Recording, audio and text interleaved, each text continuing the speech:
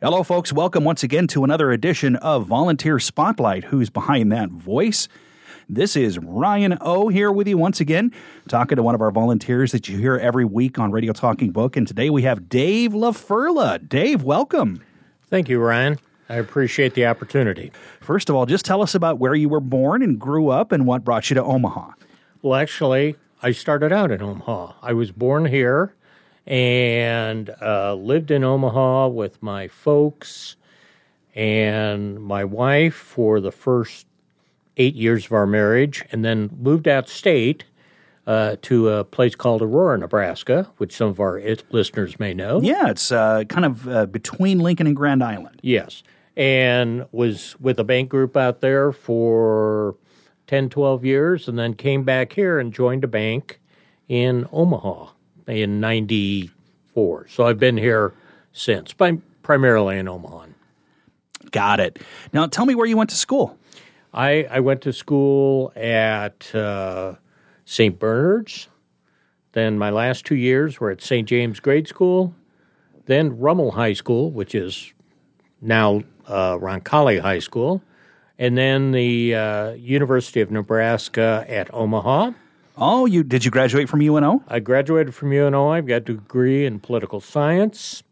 Also, as a banker, I went to quite a few professional schools, including the School for Bank Administration, which was up in the University of Wisconsin in Madison for 3 summers. So banking sounds like it's been your major career. Well, I was a banker I actually started at the bank as part-time at Security National Bank as a teller, and went from Security National to a bank group out in Aurora back to First Bank, which became U.S. Bank here in Omaha, and left banking in 2002 and joined some folks in a couple of companies, consulting companies. What would you say, how has the banking industry changed? It sounds like you've been in it for quite some years, or you were in it. How did it change from when you started to when you retired? Oh, it was considerably different. One, there was a lot of consolidation in banking. When I started in Nebraska, you hardly had any interstate banks because they weren't involved, and now there's banks from U.S. Bank, which is where it used to be, is now across the country, but we have Citicorp, and that's been one of the major changes, and also electronic banking. I don't walk into a bank anymore for anything. You use your phone to post deposits or check your account, and you go to ATMs for cash, and you can see where there used to be branches on every corner. Now, there are fewer branches, but I think the branches represent more banks now. When you worked for the different banks, what exactly did you do? I did about everything. I started out as a teller. I ran operations for a bank. I managed the bank's investment portfolio. I was the CFO of a holding company, which had 3 or 4 banks. So I did quite a bit. And then when I came to Omaha, I worked in the institutional trust area. An institutional trust manages people's 401ks and retirement plans. And in that position, I had people that worked for me. We went through several reorganizations. I had people that worked for me in Iowa and Des Moines and Kansas City, Lincoln, and then ended up heading up the institutional trust for Nebraska. So. Now, you mentioned after your banking career, you became you worked for a consulting firm. Tell me exactly what a person that's works at a consulting firm does. Well, it depends a little bit, and I'm going to talk about 2 different things. We had a firm that was doing some work with the federal government on their payment cards. One of the ways that federal government had their employees travel and pay for things was with payment cards. and the Department of the Navy had huge problems with it, and we did a big pilot project for them. Then after we wrapped up that company, I joined the Strawhecker Group, and that company does both consulting and advanced analytics, which means we take huge amounts of data from a company and then are able to tell them where their spend is and who their customers are. And in that capacity, I was CFO. So, Dave, and I know you're retired now, but you when you weren't working, you had a family. So tell me about your family. I do. My wife and I have been married 49 years. Do you want to give her a shout out on the air today? Mary Alice. Hi, how are you? And we have 2 children, Sarah and Mark. Sarah is married to another Mark, and we have 1 grandchild, Vaughn, and they live here in Omaha. Son has a house in South Omaha, also lives here in Omaha, and works for one of the local bottling companies. So it sounds like your family has stayed pretty close. A lot of people, either their kids leave town and go across the country, or they move, and it sounds like you're all still pretty close-knit. We are, and I have 4 siblings, and we're all back in town too, whereas one time we were scattered kind of all over the country. And, of course, here's the big question I always ask. Do you have any pets? We do. And, please talk about your pets. And it's a pet that's, I know, near and dear to your heart because it's a cat. Yes! By the name of Blue.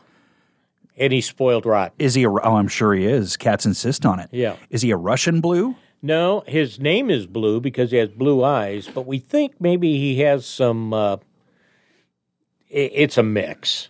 He is a very affectionate cat. He's a mutt cat?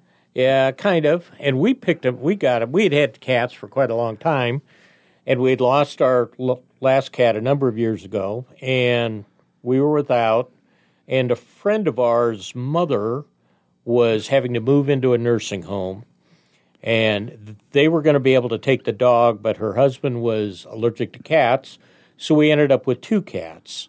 Rosie, who was quite a bit older, and Blue. Rosie since has passed away, but Blue's still around, and he's 11 or 12. Yeah, cats can live a long time. So, was he a rescue, or did you get him from a kitten farm, or where? No. I don't know where they got him. He was 4 when we got him because it was this mother of friends of ours, and she knew we liked animals, and had kind of sent out just a general email. Was anybody interested? And Mary Alice and I sat and said, well, God's telling us it's time to get another cat. Dave, when you're not hanging with your family and your pet, tell me what your hobbies are. What flips your switch? Well, we play golf, and I'm in a golf group that plays quite a bit. Yep. In fact, I have to say, sometimes you'll schedule your readings in here around your golf game. It is funny. Because there's a group of us that play on Tuesdays pretty regularly. But I like to read. We love to garden. So we have a pretty good-sized garden. Then besides Radio Talking Book, I'm also very involved with our church. I'm a music minister and have been music minister in the various churches we've been for. I think I started singing in church when I was 12. You want to give your church a shout-out? Yeah, St. Wenceslas Catholic Church, which is out about 153rd and Pacific. But prior to then, I actually sang in the St. James Choir for many years, and sang out state too. So you're a singer, more or less. Sometimes more. Do you have a favorite hymn? Well, I love Christmas time, so Ditto. We're singing Christmas music now, and we have a number of Christmas songs I enjoy, and I sing both in the choir and lead the music at Mass too. So golfing, gardening, church, any other hobbies or interests that you have? Love to read. Who's your favorite author? If I'm reading fiction, I like guys like John Grisham. I've always liked Tom Clancy, Frederick Forsyth. In fact, Christmas last year, I recorded a Frederick Forsyth story, Christmas story called The Shepherd. Yes, you did. We still have it. And I really enjoyed that. Nonfiction, my interests are varied. I like politics. I like history. I like biographies. And so I'll pick up and read whatever's around. I like Andrew Roberts, who's a British historian, a lot. I've read quite a bit of his stuff, but it varies. In fact, I'm going to the library after this conversation and seeing what's there. Well, reading, there's no question that it's one of your passions because you do it for us and you do it very well. We were discussing this yesterday when we asked you to be our volunteer, and we were trying to figure out how long you'd been here. You've been here since April of 2019. And that's right after I retired. Yep. One of the reasons I was drawn to Radio Talking Book is my aunt, who's long gone, 30 years ago was diagnosed with macular degeneration, and she had one of the old receivers, and she really enjoyed listening to the paper and all the other services that Radio Talking Book had. I'm trying to remember, did you start out with the Wall Street Journal? Have you done that ever since you got here? I have. And I don't think I mentioned this at the top of the interview, and I always do. It was my error. You read the Wall Street Journal every Tuesday at 4:30, and you just recently took up Mind Your Business for us every Friday afternoon at 2 p.m. and again at 10 p.m. So that involves the Midlands Business Journal and Strictly Business. And I know we just had you do it a few months ago, but did you do the WSJ from the start?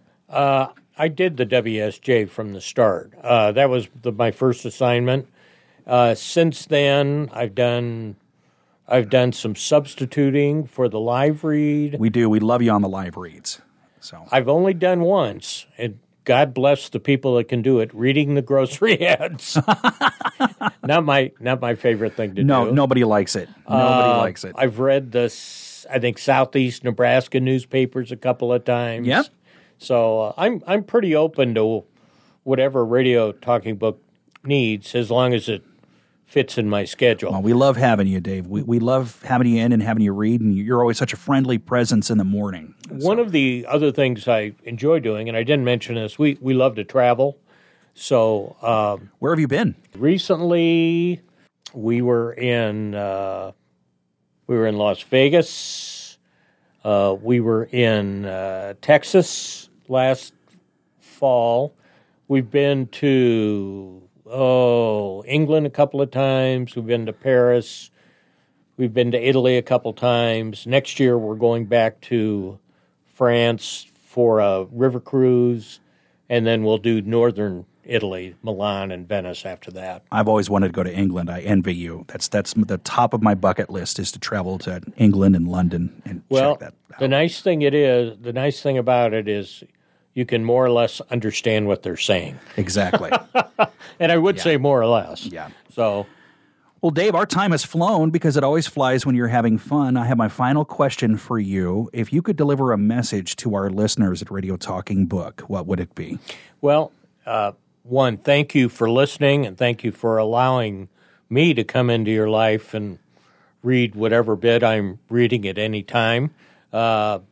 Know that Radio Talking Book is an important service, and if you are in the position to make a donation, I know they're always appreciated. We appreciate the support from a lot of people, and particularly NET and I know the Association for the Blind and a lot of our advertisers. Well, Dave, it has been a pleasure getting to know you better today, and thank you for all you do for us and all the time and energy that you give to us at Radio Talking Book. We love hearing you read the Wall Street Journal every Tuesday and Mind Your Business every Friday. And again, thank you for being here today. Thank you, Ryan, and thank you for being such a good host. Well, you guys make it easy. It's a pleasure working with you and talking to you every day. And friends, this has been Volunteer Spotlight. Who's behind that voice? Our guest, Dave Laferla. This is Radio Talking Book. Thank you so much for listening today, and please stay tuned for our next program.